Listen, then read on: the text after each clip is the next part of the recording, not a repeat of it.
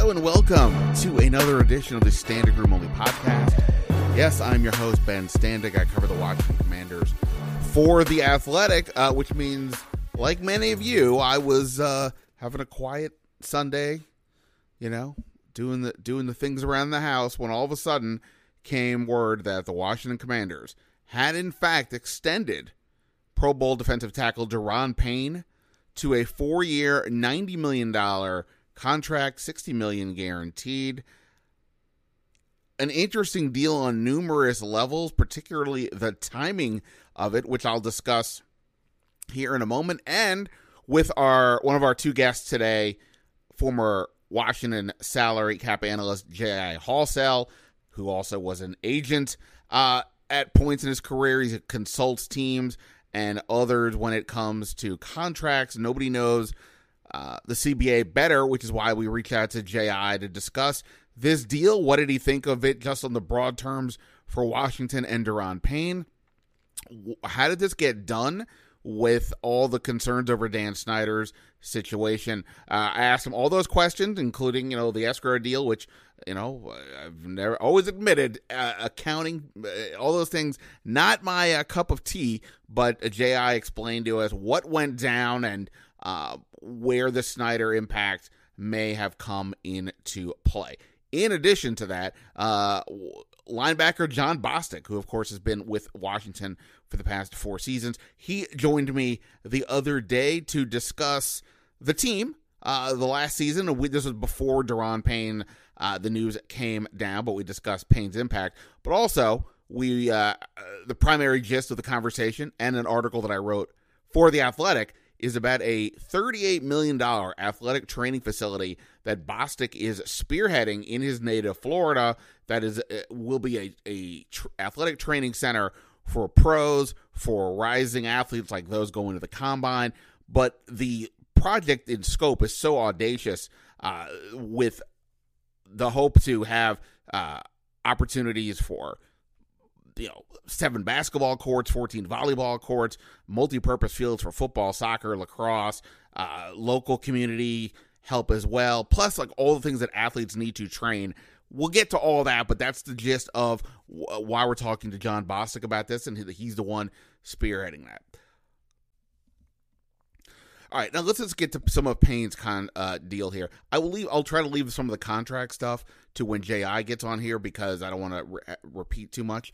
But the terms themselves, not a surprise, right? These were what we've been discussing here for a while with my reporting on The Athletic as well as here on the podcast about expectations for the defensive tackle market to finally get a bump, an overdue bump, that similar to what happened with the wide receivers last year, that $21 million, which was the second highest annual average salary of any defensive tackle, way behind Aaron Donald, who's the highest paid defender, over $30 million.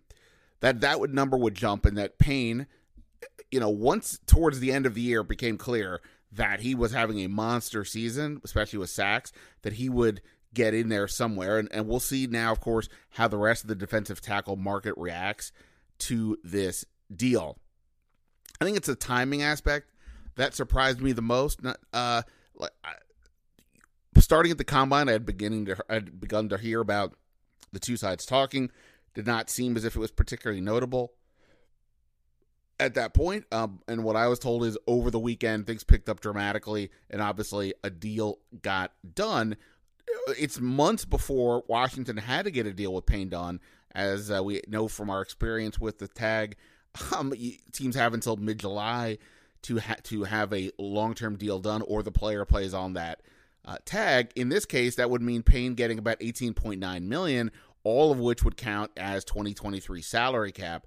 The fact that Washington got this done, instead, Payne's cap hit will be around $10 million, and they will have, therefore, more money to play around with in free agency or restructure their own contracts or whatever else may be happening. So that's what's going on there. I just think that, look, for me, obviously we've talked about this a lot. I never thought it couldn't happen, or that Payne was I don't want to be here. It's all about, to me, there's a combination of where we at with Dan Snyder, and again, we'll talk about with JI, but also, what makes sense? Does it make sense to keep 2 defensive tackles in a sport where teams typically would prefer paying 2 ends than 2 tackles? The unique circumstance here with the 4 guys, it means you've got some kind of a decision to make, and by and large, they have all worked out, with the question mark involving Chase Young, who, again, he played very little last year after the significant knee injury the year before. His production's been pretty light. Rivera has said that he may not, it's not an automatic that they would pick up Young's 5th-year option, which will be over $17 million. You think logically they probably will, just to keep their options open, which is kind of what they just did, here, which is what I thought they were doing with Payne. In terms of using the franchise tag, you have time to see what's going to happen, and maybe it's the new owner that gets this done. But it got done here. Again, J.I. will help explain why the timing on that end. Props to Daron Payne. He had a really impressive year. Ron Rivera said he wanted to get this done. He did. By waiting a year, it cost them more money. By getting it done as early as they did here in this year, they probably saved themselves some money, because now their deal will be used as the template for others, not the other way around. So all that is important. Now what happens, we'll see. I still don't have the impression that Washington will be big spenders in free agency. And again, to be clear, they may sign somebody to a 3-year, $15 million deal, that's really more of a 2 for 10 kind of situation, right?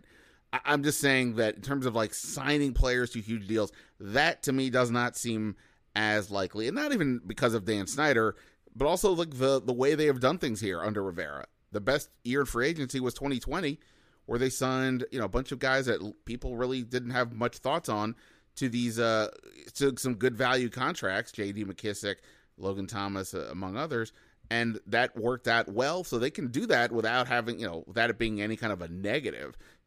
When we talk about them not being big spenders, it doesn't mean they automatically should. I'm just saying, whenever people say what free agents to get, they always point to the people at the top of the food chain on these free agent lists, and I just wouldn't think that would be the case.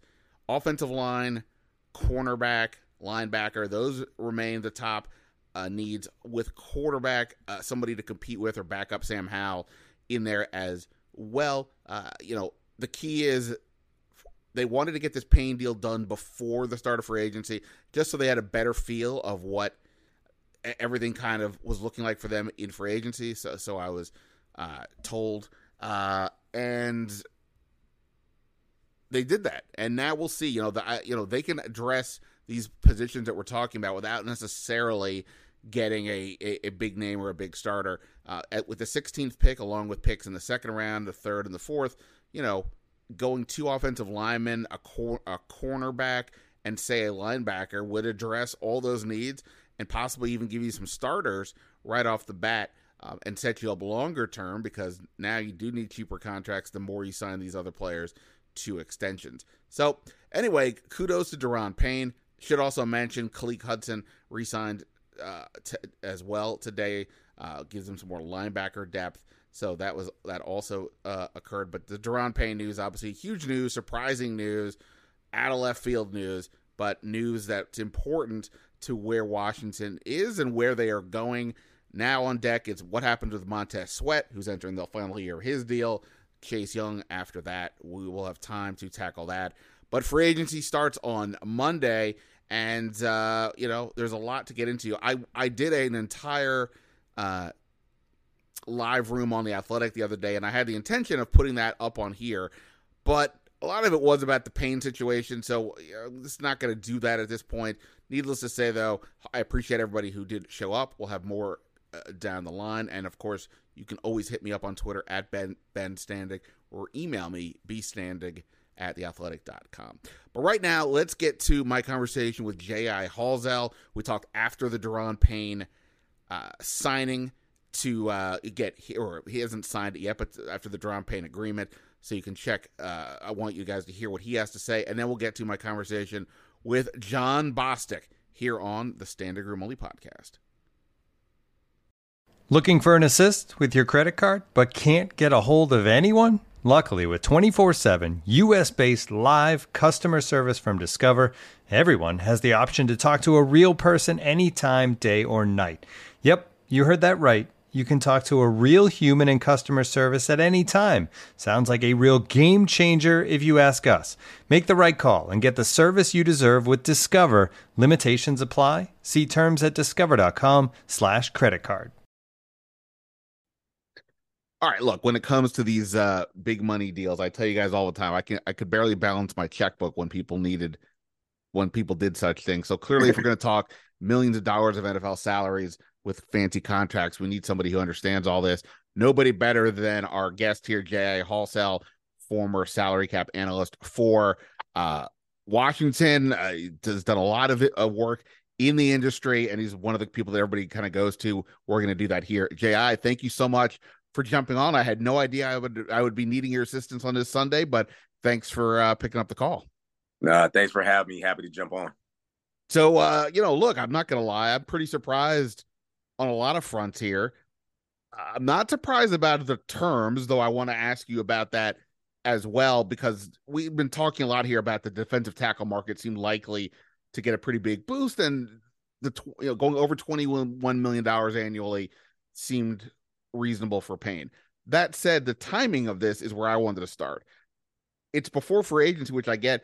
I really, though, was not sure because of the whole Dan Snyder ownership situation that this thing could get done until perhaps a new owner came into play. Does that aspect of any of this surprise you? Not in terms of kind of the macro view of the deal, right? In terms of, okay, we can agree to the length of the deal. We can agree to the total value of the deal. We can even agree to the total guarantee. Where you will see anything ownership related affecting the deal really comes into play when you think about the signing bonus. So hypothetically, because we don't know all the details of the contract, let's say it has a $25 million signing bonus, right? Well, when I worked for Washington, because we were a cash rich team, we might split that $25 million. You get 12 and a half of it upon execution of the contract, and the other 12 and a half on December 31st. Well, given the ownership uncertainty around the organization, it will be interesting to see how the cash flows are structured. Are they deferred later into the deal? So using that hypothetical $25 million signing bonus example, is it, I don't know, 5 million now, 10 million on December 31st, and then 10 million on March 31st of 2024. That way kind of kicking the can on the cash outflow until a potential new owner comes on board. So, there's a long-winded way of saying, there's nothing at a macro level that surprises me about the deal. It's once we get into the details of the deal where I think we might see some impact of the ownership situation. Fair enough. Let me ask you about escrow. This is both for my own education as well as the audience, because we've talked about this a lot. The point that I kept hearing early on that I had repeated often has been that, and I think you explained this a little bit already, but the idea of once a deal is signed with the guaranteed money that comes into play, that you've got to put a large portion of that guaranteed money into escrow. This is how NFL contracts work. Therefore, if Daron Payne signs this deal with the amount of guaranteed money that he got, that Dan Snyder would potentially, based on supposed reports of his own cash flow issues, his debt, and then possibly with just not wanting to mess with the situation here, $80 million is not comparing to, or 60 million guaranteed is not compared to 6 billion from a sale, but it's not nothing, that this would be a factor. But I saw that you had talked to Kevin Sheehan about this, and so I wanted to get that. Is that a misread, or is that just more clarifications required as to what was actually going on there? Yeah, I think it's just, everyone hears, well, a couple things. Unless you really, really follow kind of the contract part of this business, you may or may not know about the funding rule, right? Which is the escrow that you're talking about. what even beyond that, we don't always talk about the mechanics of the funding rule and the escrow and when it needs to be put in. The long and short of it is that there's a snapshot date, January 31st of every year, in which the league takes a look at what money that is fully guaranteed that a club cannot get out of, an obligation that they cannot get out of by March 31st of that year. So we're obviously beyond the January 31st snapshot date here in 2023. So there is no funding obligation here in 2023. With the Daron Payne contract, undoubtedly there is fully guaranteed money in 2024, and there's a good chance that there's fully guaranteed money in 2025. When that January 31st, 2024 date rolls around, the NFL will look at the Daron Payne contract and see how much money is due to him that the Washington Commanders cannot get out of by March 31st. So hypothetically, let's just say it's, he got 20 million fully guaranteed here in 2023, and there's another 40 million truly guaranteed that Washington cannot get out of by March 31st of 2024. In that scenario, that $40 million would have to go into the escrow account and would have to be paid into that escrow account by March 31st of 2024. Therefore, we've got a little over a year before that money needs to be put into the league's escrow account. And by then, many hope that there's new ownership. Right. Okay. All right. So that part was the devil in the detail that was not made clear, despite no matter how many people I talked to. This is why it's my mistake for not just going to you first and bypassing everybody else.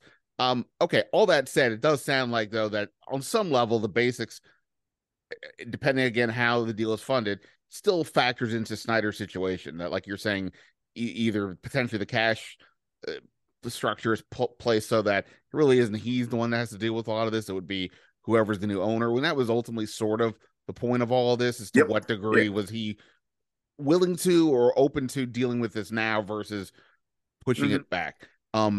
For Ron Rivera's purposes, hey, you know what? We got the deal done. We're keeping Payne here. Again, we don't know the exact details, but just based on what you see, what do you make of this deal? Right now, Daron Payne, all the numbers we have, is the second highest paid defensive tackle on average in the league behind Aaron Donald. He's going to get passed here in the next, whenever Chris Jones signs a deal and maybe some others. But what do you make of Daron Payne's situation, the deal that we know of right now? Yeah, the first thing, my first kind of thought was, it's amazing how, we've kind of gone 180 on Daron Payne's situation, because, if we were to talk about Daron Payne last summer, it was, are they going to trade him? Is this his final season in Washington? And then as the season progressed and he was playing really well, it was, well, now he's going to probably get tagged, to now, he's locked in for the next, couple of years at least. Right. And so it's really come a long way in terms of the perception as to whether or not he was going to be here or not, to the tune of now being the second highest paid interior defensive lineman in football. In terms of the value of the deal, as you mentioned earlier, nothing surprising there. We've seen it at a lot of position groups where, the wide receiver one was the market that broke out last year, where you've got number two receivers making $18 to $20 million per year. So to see, the defensive tackle market, and as you alluded to, a new Chris Jones deal as an example, this D tackle market is just going to continue to explode as well. So, I think in terms of the timing of the deal, here we are a couple of days ahead of the start of the new league year and free agency. I think, his agent, his team around him, they gauged what his market value was at the combine and at the Senior Bowl. And so they probably had a good sense for what the external market would pay him and how that compared to what Washington was willing to pay him. And all that added up to, he's probably comfortable here in Washington and comfortable in the scheme and all those pieces. So the deal was good enough for him to sign and forego free agency. For sure. Now, I feel like it's an obligation of mine to say, okay, it's probably good timing for them, because again, these other deals are going to get signed, and I won't say it's going to look like a bargain in a month, but right? Other agents are not going to use this deal as a marker and then say, okay, well, he got this, ergo we want that, and go from there. But even if he gets passed, whatever, they got the deal done. Yeah. But they also got it done for a number that surely would have been more than if they had done this a year ago. And Sure. they didn't do this a year ago. They didn't even, as far as I understand, even really offer a Payne side a contract. Yeah. For reasons that seemed somewhat reasonable, in that they've already given Jonathan Allen a contract. Typically, teams don't pay two defensive tackles when you have these other linemen there, and we know about Montez Sweat and Chase Young due for deals. So it felt like they were giving themselves an option to wait, see what happens, etc. Well, now that happened, was that I don't know if you can say it was a right or a wrong thing to wait, but do you think that there's some lack of vision here in not having done this last year, or do you think, look, sometimes it just, you roll snake eyes to a degree, and good for them, Payne had a great year, but that's what meant for them. Yeah, no, I mean, think about where we were with the roster and cap management last year. You had a veteran quarterback contract on your books, right? You had with the Carson Wentz deal. Right. And so that is a consideration. You have, you've invested already in Jonathan Allen. You know that you're going to have to invest in Montez Sweat potentially at some point.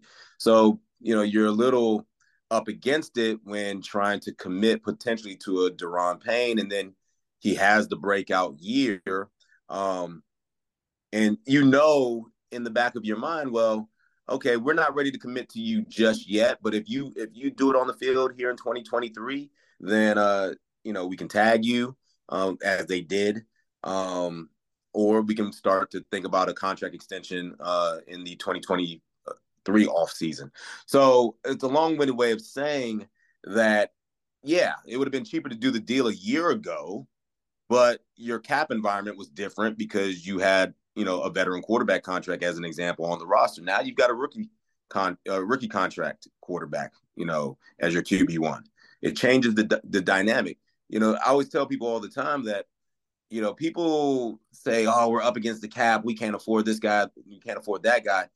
Clubs can always manipulate the cap and the accounting of the cap so that you can sign who you want to sign. So, it's not impossible to think that, hey, could Washington down the road have Jonathan Allen, Daron Payne, Montez Sweat, and Chase Young, if he can get going again, all on second contracts? Yeah, it's possible. Just because the way the cap is continuing to increase, if Sam Howell works out as your quarterback on a rookie contract, you can always make it work. And even if he doesn't, you can always make it work by just restructuring deals and, again, with the increase in the cap. So, it's a little bit of hogwash to say that we can't pay two guys at the same position a bunch of money. Right, for sure. And one thing that always happens in these conversations is that when you start off a conversation with nuanced points, the nuanced points eventually get chopped down to a headline or a talking point, and all of a sudden the whole deal comes under play, has a different meaning. As an example, nobody's ever said, at least I haven't, that, like you said, they could not afford to extend all four of these defensive linemen. It's a question for me of an asset allocation aspect. Is it wise to do that? Is it wise to put all your money there? I mean, you got to spend it. Forget just the quarterback. What about, all the other spots on the team? So I'm curious, as somebody who's been a salary cap analyst, and I know that, I don't know, I guess, how much would you, like somebody in your spot, like Rob Rogers perhaps is with Washington, say to Rivera, okay, here's the deal. We can do this. We can give Daron Payne this money. And if you in your head want to say we can keep Chase, Sweat and Young, okay. But just to be clear, like, I don't know if I would say that this is the best way of using the resources on essentially one position. Is that something that comes up from the seat that you're in and that Rob Rogers is in? I think there's a balancing act of, making sure that you're allocating, your cap dollars appropriately, but also there's the player development aspect of this, in that, you want to reward your guys who you've drafted, who you've developed. It's good signals to the locker room that we reward the guys that are homegrown, but also from a player development standpoint, if we're going to invest a bunch of cap assets into the D line, it's going to be incumbent upon us to develop cheap talent at other positions. So to offset all of the money that we've got into the defensive line. So, it doesn't mean you can't invest a bunch of cap dollars into a particular position group. It just means that you need to effectively find financially efficient labor at other position groups. And again, having a quarterback on a rookie contract is super helpful. But again, you're going to have to go find late round picks. You're going to have to go find college free agents who can be contributors because those guys have cheap contracts. Yeah, no, we'll see. Sam Howell, if it works out this year, they would still have him for 2 more years on his current contract, which is, relatively no money for a quarterback. So that could be huge. And that is the risk they're taking, even as they're taking it at a point where Rivera probably needs to have a winning record to stay, depending on the ownership deal. So a lot in play there. I guess just lastly, as a guy who pays attention to this stuff, when you're watching the ownership deal, it feels like there could be a sale here in the coming weeks. Some people think it could be longer. Some people still remain skeptical, but I think there's more sense that it's going to happen than it won't. What do you, I guess, kind of what do you make of this whole situation in general from both well, I'll just start from the football perspective. What do you make of it? Free agency starting tomorrow. Like, we see this deal. Does this necessarily suggest they can spend all kinds of money in free agency, or is this maybe more of a, as you're looking at the whole deal, like, well, okay, they took care of Payne, but we'll see about the rest of it. Yeah, I think from a roster building perspective, I think you've done your pro scouting evaluations of free agents. You've talked with Rob Rogers on kind of what are the cap implications. Maybe your cash budget has a little bit of a different kind of strategy than years past because of the uncertainty around the ownership situation. But as I mentioned earlier with the Daron Payne contract, I mean, you still re-sign your guys. You still go seek out free agents, given your free agency strategy. And, the goal is just to get good players in the building. And you structure it maybe in a little bit of a way where, again, like the Daron Payne scenario, maybe some of that money is deferred so that the new owners having to pay for that a little bit. But from a pure football standpoint, you still got to go build a roster. In terms of the overall ownership uncertainty and, maybe how does that impact free agents as they take into consideration possibly coming to Washington? I mean, Washington's always kind of had a little bit of a gray cloud over it, for a long time, given just, the constant turnover and what is the work culture like, so on and so forth. And there were days where Washington was getting used so that players could go get bigger contracts elsewhere in free agency. So it's not it's not uncharted waters for players to be skeptical of coming to Washington. But at the end of the day, players want to make money. And if Washington's the best offer, players are gonna come there. Making money is always a good deal. JAI, I appreciate so much. I will just ask you one last thing, because I may not talk to you again on here before there's a potential sale here. The owners meeting is later this month. Maybe then, maybe not. As somebody who worked for the organization, are you surprised, stunned, or whatever that we're here? I don't know if stunned is the right word. It is somewhat amazing though that we are really tangibly talking about a change in ownership. And as a guy who grew up in the DC area, I have a vested interest in wanting to see the organization, the team do well, right? Aside from the fact that I worked for them for a couple of seasons. I do think an ownership change makes sense for the organization. I think it makes sense for the fan base. Dan's going to make a ton of money by selling the team. It's just, quite honestly, I think a lot of us never thought that we would even be where we are today, and even this being a possibility. So, we'll see how it all plays out. But if it goes through, I can see it being a win-win for everyone involved. All right. Well, it's always a win when we get to talk to you, especially about this stuff that goes over the heads of most of us. We'll see what the details are ultimately, but I appreciate you walking us through what has happened already. Jay Halsell, you are the man. Thanks so much. Ben, thanks for having me on, man. All right. Special guest here with us on the podcast, linebacker for the Washington Commanders. Oh, he's a free agent right now. Jon Bostic is joining us, taking time away from his offseason to talk both about his, about what's going on with the Commanders, but also an exciting new project that he's got going on in his state of Florida to help the next generation of athletes. Jon, appreciate the time, man. How are you? I'm good. I'm good. I'm good.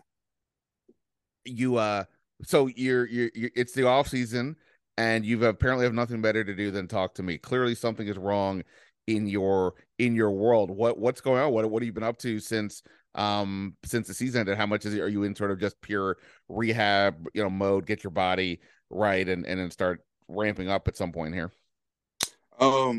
Since I've been back home, obviously it's glad to be back. I'm glad to be back home, in the heat down here. We're mid close to the 90s right now. Me being a Florida boy, I love that type of, heat down here.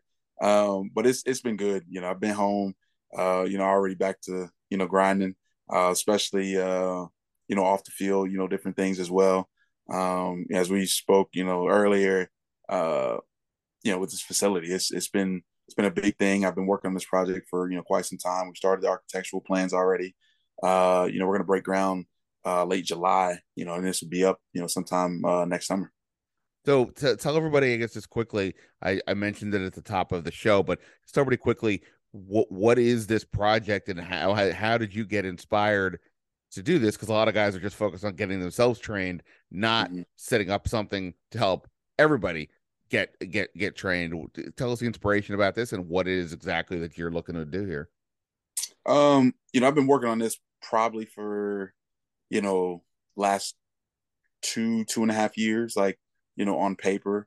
And, the whole plan itself, I've been working on probably for about 9.5 years. I've been jotting down, notes. I mean, shoot, I know Chad's probably annoyed with all the questions I, ask him all the time and, his strength staff, ask a lot of the, guys in the kitchen, about different things. But, there was a reason I was, asking a lot of these questions because I knew what I was building. I knew what I wanted to achieve. And, really it was just about the location. So, finding the right location, because that's when it comes to business and, setting up, something new like this, it's all about location. And, so to be able to find a perfect site for something like this, was huge. And, that's where, the start of it came at. But, as going all the way back, I'm from, South Florida. And so with me being from South Florida and, wanting to help a lot of these kids, I always, I love giving back and, being around these kids, training with a lot of these kids in the off season, whether it's middle schoolers, high schoolers, allowing them to kind of jump in and, get some work, as well, with my trainer and I, there were things that I noticed that, some of these kids were lacking. And, one of the biggest things that, I kind of saw was like, I want to help more of these kids get to college. And you see a lot of these kids slipping through the cracks because, they don't have the right resources. They don't have the right coaching. They don't have the guidance. And so it's like, me taking a lot of these kids under, my wing and, helping, a lot of these kids get to college, in the area, this model just kept growing and growing. It's like, I could have easily came and, done a camp. I've been and attended camps, for, several teammates and everything, but I've actually never hosted a camp myself, just because going all the way back with my thought process, okay, cool, I can have a camp, I can get a lot of, current teammates, former teammates to come in, we do a bunch of, drills and, have fun with the kids for a day, but it's like, you got 365 days in a year. And, so I've affected that kid's life for one day out of 360, 5 days, so like, what about the, other 364 days? Am I saying like, I don't care about that, like, or what? And so that's where kind of started putting together something that's like, how can I affect these kids' lives for 365 days, out the year and help give them the right resources, the right, guidance to be able to help these kids, get to college and, have a, jump start to life. and it's like, okay, I'm playing sports, and how can I build something? And all of a sudden, like I said, the model just kept growing and growing, and now all of a sudden, we're sitting at the biggest training facility in South Florida, and one of the biggest in the country, and this whole model, really is the first of its kind in the country, and how we're doing it. To explain that, why is it the first model? Obviously, you were telling me before that from a professional athlete standpoint, you're going to have, instead of just going to this training facility and that rehab, the goal is to have everything under one roof to make it not just more convenient, but obviously I imagine all the people involved helping to come up with the sort of the master plan here for what it is the athlete is trying to accomplish. Then simultaneously, the younger kids, sort of from ground up, you want to help give them a foundation to train, but also eventually help with their overall education and getting a feel for what it is to take to get to college. Is that sort of that whole concept, the differentiation between other places around the country, or what else is there? Yeah, and that's I think is obviously that's part of it.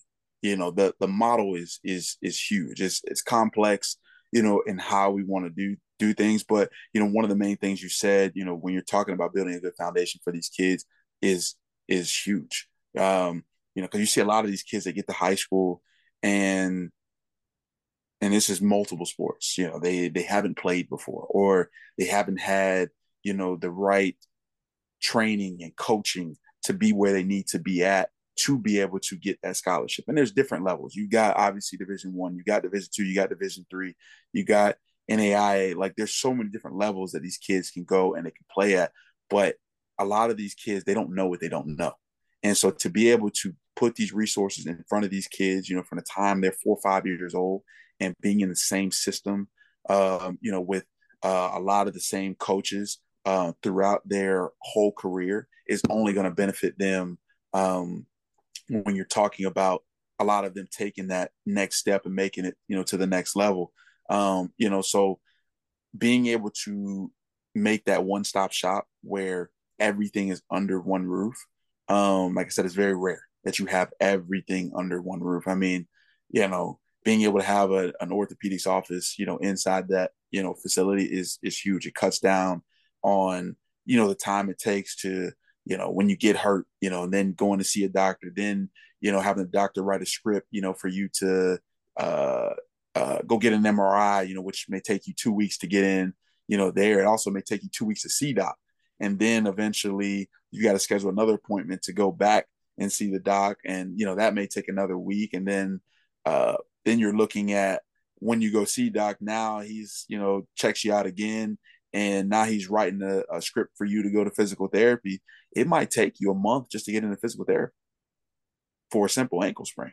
So if we could turn around and we could cut down time and help save mothers time with their kids, and make her time, with their kids more convenient, where she doesn't have to drop your daughter off here, drop your son off here, then pick them up, then go get dinner and all of this stuff. Like, if we can turn around and we can make mothers' jobs easier at the same time while helping these kids build a foundation and giving them all the tools and resources and guidance that they're going to need, to be able to make it, like, people pay for convenience, and we understand that. And now we're taking all of those things that we say, okay, as professional athletes, like, what are the things that we wish we had at this age? What are the things that, if we could go back in time, could take us from this caliber athlete to here, if we knew this at an earlier age? Or if we just had, sometimes a guy might go through an injury, maybe dealing with an injury, for quite some time, when they're younger.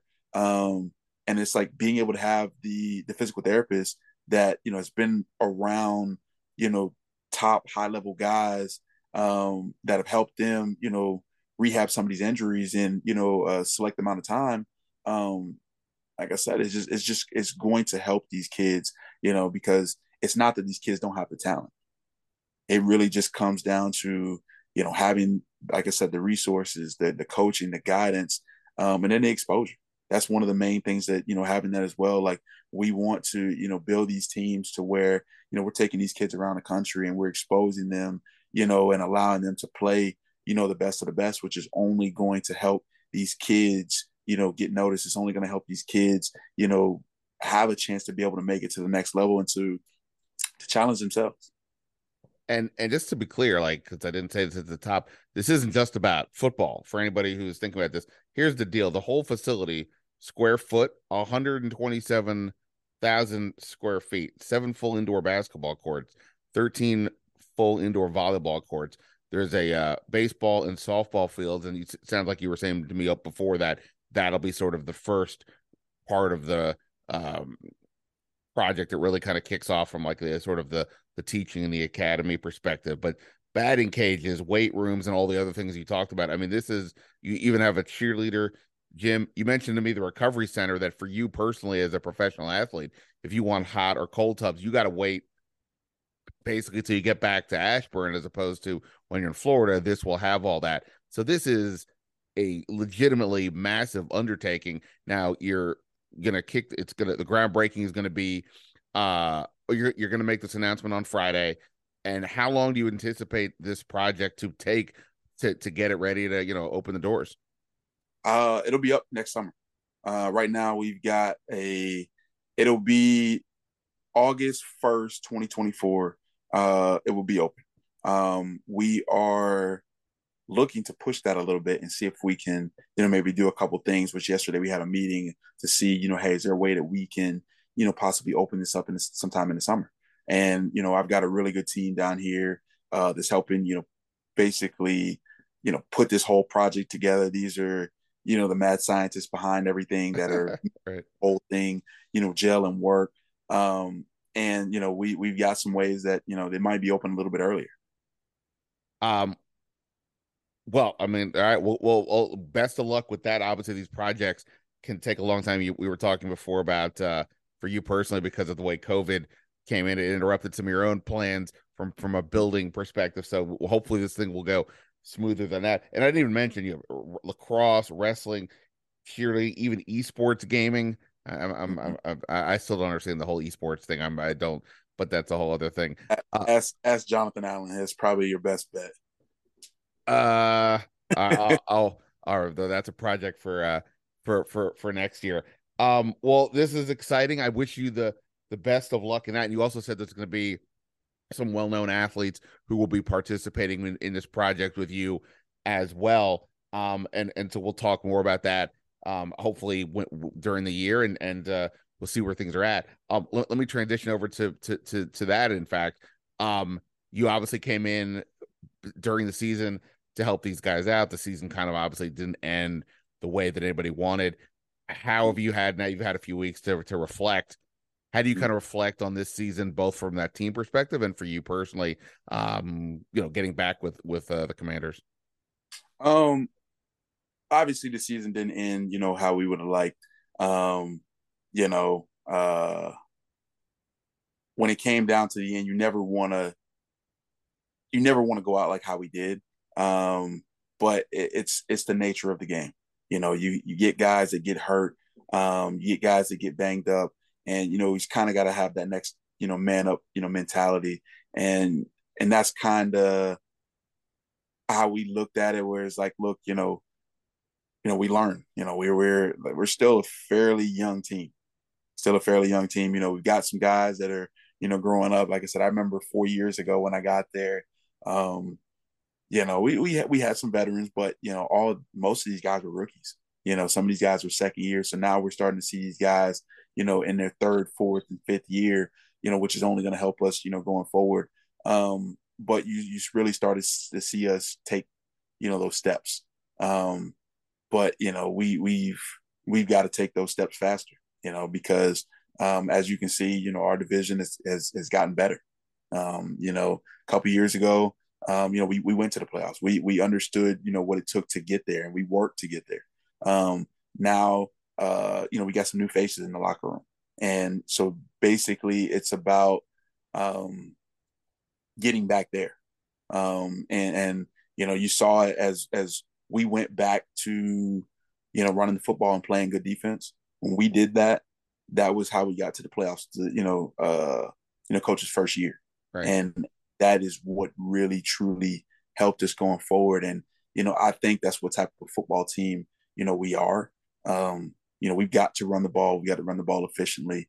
And, we take our shots, we're going to take our shots. We've got playmakers on the outside, that can, do a lot of different things.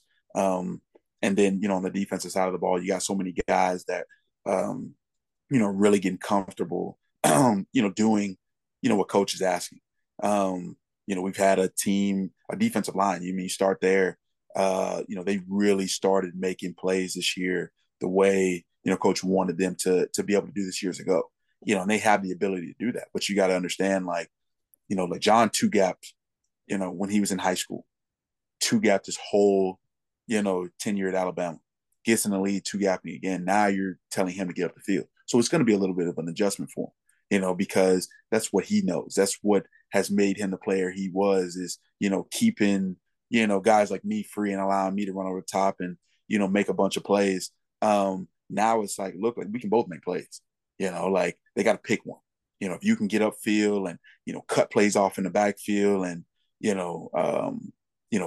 penetrate, this offensive line and cause havoc, it doesn't allow offensive coordinators to just do what they want at will.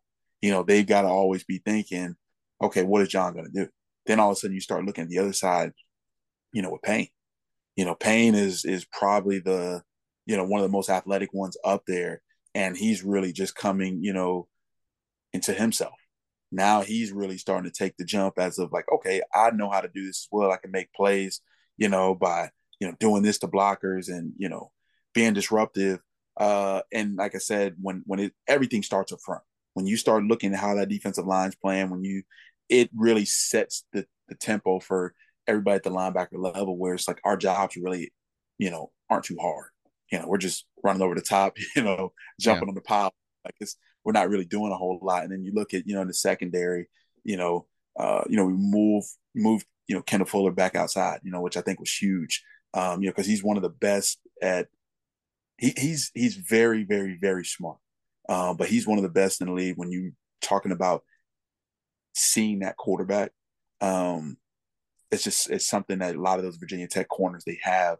They're able to see that quarterback and, play a lot of that zone coverage and, make plays and use, what's up here to be able to help this team. And you saw a lot of those plays that he's made since he's been here, which has been huge for us as a defense. And the fact of, how smart he is and being a leader on that back end. It's like I said, it's been definitely a lot of new faces and things like that, but being able to have those, staples where you've got a guy like him, you've got like a guy like myself, you got some other young linebackers that are, growing up, and then you've got guys on the D line like John and, now, Sweat, is coming into, his own, and, obviously Chase and, Payne, like you've got a lot of leaders that, are, on this defense. And then you start talking about the offense, yes, they've got some new faces over there. But a lot of those guys are really starting to grow up. Terry's always been a guy that, just never says anything. If he speaks, like, you better listen. Right. He doesn't say much, but when he says something, you better listen. And it's really exciting to see a lot of these guys grow up. Cause like I said, I remember when I first walked into that locker room and a lot of these guys were, young pups and, didn't really say much or whatever. Now you're starting to see a lot of these guys, starting to step up and, become, more of natural leaders than they have in the past. Well, just to get, you mentioned Daron Payne and John Allen is a great combination. As we know, Daron Payne is dealing with a contract discussion. They put the franchise tag on him. We'll see. I know those things are above your pay grade, but selfishly, from a linebacker perspective, like how important are you knocking on the coach's door saying, "Hey, you guys better keep these people because they make my life a lot easier"? Like how much do they really having that kind of combination inside helps your cause? It's huge. It's huge. It helps the whole defense. Like, to be honest, like, you can have as good as corner you want, in the NFL, but you don't have a pass rush. They'll look very average, really quick. So everybody has to be able to kind of play off each other, but it starts with that front four. If that front four is not rolling, everybody on the back end is, not really worth anything. And, me playing, in 4-3 defenses, playing in 3-4 defenses, regardless of how people make a big difference, about it and whatever. It's really all the same thing. But, it just kind of depends on, how you guys are, playing up front, whether you're two gapping more, whether you're attacking more. There's no right and wrong way. It's just, what works for you. But, being able to keep that front, four and guys that are coming in after them, together as long as we can is probably the most important thing, with this team, because it's how we're built. We're built, from the line of scrimmage, out. And, being able to draft all those guys with some of them playing together in college and, putting some other pieces, in, together as we, went down the road. And, I know I'm talking about the front four, first, but it's like even those guys that are rolling in, after, they're just as important, because when you keep a fresh pass rush, it's like you go back, you look at like Detroit, years ago. I know Schwartz just got back in, but, you look at what he did in Philly. He had, 6 to 8 guys rolling up front.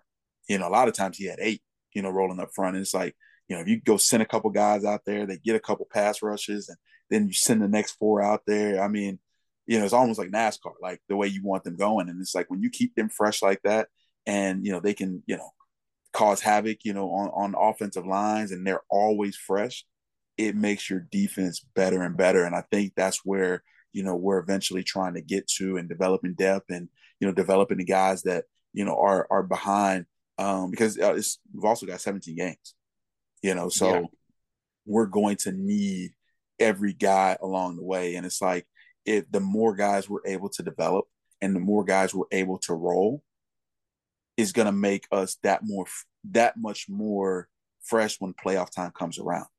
Even, I know, like with the competitors we have up front, they never like to come out the game. It's just how it is. But it's like, look, like, I try to tell them, like, man, just, go get 2-3 plays and, come right back. Because if they can do that and then come right back on a third down and they're fresh, and you got this offensive line that have gone, 8, 9, 10 plays already, and you're coming in as a fresh pass rusher with Sweat and Chase coming off the edge, and, our 2 interior guys, creating pressure inside, like, it's tough on an offensive line, especially with those type of athletes we got up there. Yeah, no doubt. So you clearly sound like a guy fired up, ready to go for the next season. I know, Washington's in the process of figuring out who what they want to do, who they want to add, bring back, whatever. And they've already re-signed a couple of guys deeper on the roster, including at linebacker. I guess, what's your sense of, like, what's your next season looking like at this point? Is it kind of a wait and see for you, or what's your view about Washington or anywhere else? I mean, I usually let my agent, deal with that. Yeah. Like I said, I've been in Washington for 4 years now. And, I've loved every bit of it, from the highs to the lows and everything. Cause you learn, throughout the process, and you learn so many different things. You come across so many different people. I think in the building, they really value me and, my leadership and, leading a lot of these young guys and showing these guys the right way. Because when I came in the lead, Ron's been in the lead a long time. And, when I came in the lead, it was you still had a lot of veterans. The lead is very, very young now. And, a lot of people don't really understand, and especially when it starts getting in the season where like you see you have a rookie that's coming in, has a good, 3, 4, 5 games, and then they hit that wall, or you have young guys that hit that wall. You need your veteran guys to help develop these guys, teach these guys the right way, show these guys the right way. Because if you just got a young team and you got young guys leading young guys, it's very hard to get where you want to go to. However you want to look at it, it is very hard to get to where you want to go to, because they just don't know. And you hate to say that, but you got the blind leading the blind. But it's like when I came in the lead, I had Lance Briggs, I had DJ Williams, I had James Anderson, I had Blake Costanzo, all sitting in the room that were able to show me the way you were supposed to go. Hey, they grabbed me, hey, young Buckley, like, this is, what we do, on Tuesdays. We come in, we do this. This is what we do, on Mondays. Hey, we're taking care of our body. Make sure, you're getting in, doing your rehab, getting your massages, doing all these things so you can get your body, as prepared as you can, for Sunday. And sometimes even, Thursday night. Yeah. No doubt. All right. Well, look. Hopefully, things can work out and keep you around. Let me just tie us all up with this. You're talking about this brand new building that you guys are gonna build. It's gonna be state of the art. On the other end of the world, the NFLPA just put out a survey about they polled the players about the teams that they're on, and they asked questions about things like facilities and other training components. Washington did not grade that great. Obviously, from a facility standpoint, I'll just give up the excuse. Obviously, it's an older building. I think we all understand whenever a new stadium is built, the plan is to have a new day-to-day facility building. So in theory, this will be dealt with at some point, but right now it's not that way. I guess what was your reaction, and what was sort of when you're talking to other guys, reaction to what the survey was? And I guess to that end, how much as you go through your career, are you taking things like, okay, this is what I like or don't like with a team I'm at, I'm going to do it differently, kind of with what we're doing over on this project? Um, when it comes to the building, obviously, yes, it is an older building. It's been there for a while. They've been trying to figure out, stadium situation, for a while. And I think that's just really the kind of figuring out process as of like, okay, where is the stadium going to be at? How much is it going to cost and everything. So I feel like, the facilities got put on the back burner a little bit. Obviously you want state of the art. But for me being a businessman, like I understand, certain aspects of it. But yeah, the main parts that you see in our you know uh I guess report card or whatever you want to call it, where we did do pretty well, is definitely with the strength staff and the weight room, and definitely with our food. I don't know how many, I know I talked to a lot of those guys. I kind of understand how that building is ran just from being there so long, and bugging those guys and asking them different questions just because what is pertained to my facility. um I think we're one of the few in the NFL that actually, I guess, like owns their own kitchen. A lot of people, they kind of lease out the kitchen to different companies. As companies come in and service all the staff and everybody's building. But in those two areas, we did a really good job at. And for me, like, I'm not really complex as long as my tubs work. And I can get in the weight room and do what I got to do. I've invested a lot like in my body throughout my career. Most guys that come to my house, they're like, damn, you got a whole training room like at the house. I got lasers, I got, just anything you can get in the training room, like I literally have like at the house. So, and that's just something I grabbed, from a lot of the older guys when I first came in the league. But like I said, it's definitely something that you would love to be able to have everything under one roof, where you have the stadium, how you have your facility that's attached, your practice fields and everything. But to be able to have all those things under one roof, and it makes everybody's jobs easier, makes it more convenient. Allows guys to be around each other. They'll stay at the facility longer, because they're taking care of their body, they're having fun, whatever it is, and it's only going to help you on the field, like as you go, because guys are so used to being around each other, they start thinking alike. Like when you're in college, like the linebacker I played next to, I literally could look at him and he already knew like what I was thinking. Like we didn't have to say anything like in games. And that was why we played so well together, is because, we were always together. We, took forever at the facility. Our mom and dads, both, hated for us after games because, I mean, we thought we were moving fast, but, we would always be the last two. And I'm talking about out the stadium, period. After, coaches and everybody's already walked by, and then all of a sudden you see us two coming out. But, that's, like I said, that's what's helped us, get to where we got to. And it just sort of lastly, I guess, like, is there any with however you view that survey, is there any like one thing if Ron came to you and said, hey, give me one thing, one piece of advice that you would to give to help make it just better for you guys, whatever it is, tubs, training room, food, family stuff, whatever it is, there any one thing for you that kind of just sort of stands out? I mean, to be honest, it's really, yeah, just making it more convenient, like for, everybody. And when, everybody, like I said, that's kind of a little bit over his head as well when you're talking about the new stadium, being able to have that new stadium and having everything under one roof. Well, Like, let me ask you this: is that you're as a perspective, you said, as a business guy, but also an older guy, and you're clearly a mature human. It would appear to me. Does that make it? Is that something that just for a lot of younger guys, just that's just not where they are in life to fully appreciate? Hey, I want this. And if they came from schools like Alabama or Florida, where you're from, like they're like, wait, things are a little bit different. Is that just sort of a maturation thing to a degree? Not that it shouldn't be better, but just that some guys just maybe don't fully appreciate where this franchise is currently in its transition. Yeah, because like I said, a lot of the younger guys, they don't know what they don't know.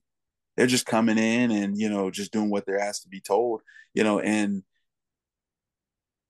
like they've got a little bit of money in their pocket, versus in college where, we were struggling to get $20 in our pocket. And so to be able to have a little bit more money in your pocket, you're really not paying attention to those things, right now. So that's why, for me, like, coming in and talking to a lot of these guys, like, hey, like you need to start looking at this, you need to start looking at that, because, this may be a lot shorter than you think, this is, and, appreciating, the different pieces of the game. Like, I think even when you're talking about like the players that came before us, that built this place, appreciating them and everything that they've done, for the franchise and, for us going forward. Because it is a different, day and age, like I said, with the league being so young, and, what guys are, interested in now. A lot of guys don't, they don't watch, they're not like students of the game, like as much as they were like in the past. It's like when I came in, like I understood, I get it. He went to Florida, but like even before I got to Florida, like I understood who Wilbur Marshall was. I knew what he did, for the Bears. I knew, the Mike Singletaries and all that stuff. Like I understood what they did for the game and how, they changed the game and what they did in Chicago and, what Ron did. Like I understood that. Now guys kind of just walk in the building and just like, okay, I'm just football players. So to be able to, appreciate all the things that come with it, I think is important. I think, as guys get older, they start to appreciate that a little bit more. But it's about, you got to teach them the right way. Because like I said, they don't know what they don't know. Well, your plan is to teach the next generation the right way to get ready if they're interested in a career in professional sports, and also just to further their own athletic training, their own time here on the planet, doing the best that they can and make it as convenient for them as possible. Great project. Best of luck, Jon, with everything that you've got going on. Next 2024, the summer of 2024, we're all going to be at the Wellington Sports Academy to see what's going on and to help the next generation or watch the next generation take off. Thanks so much for the time and explaining all this to us. Welcome.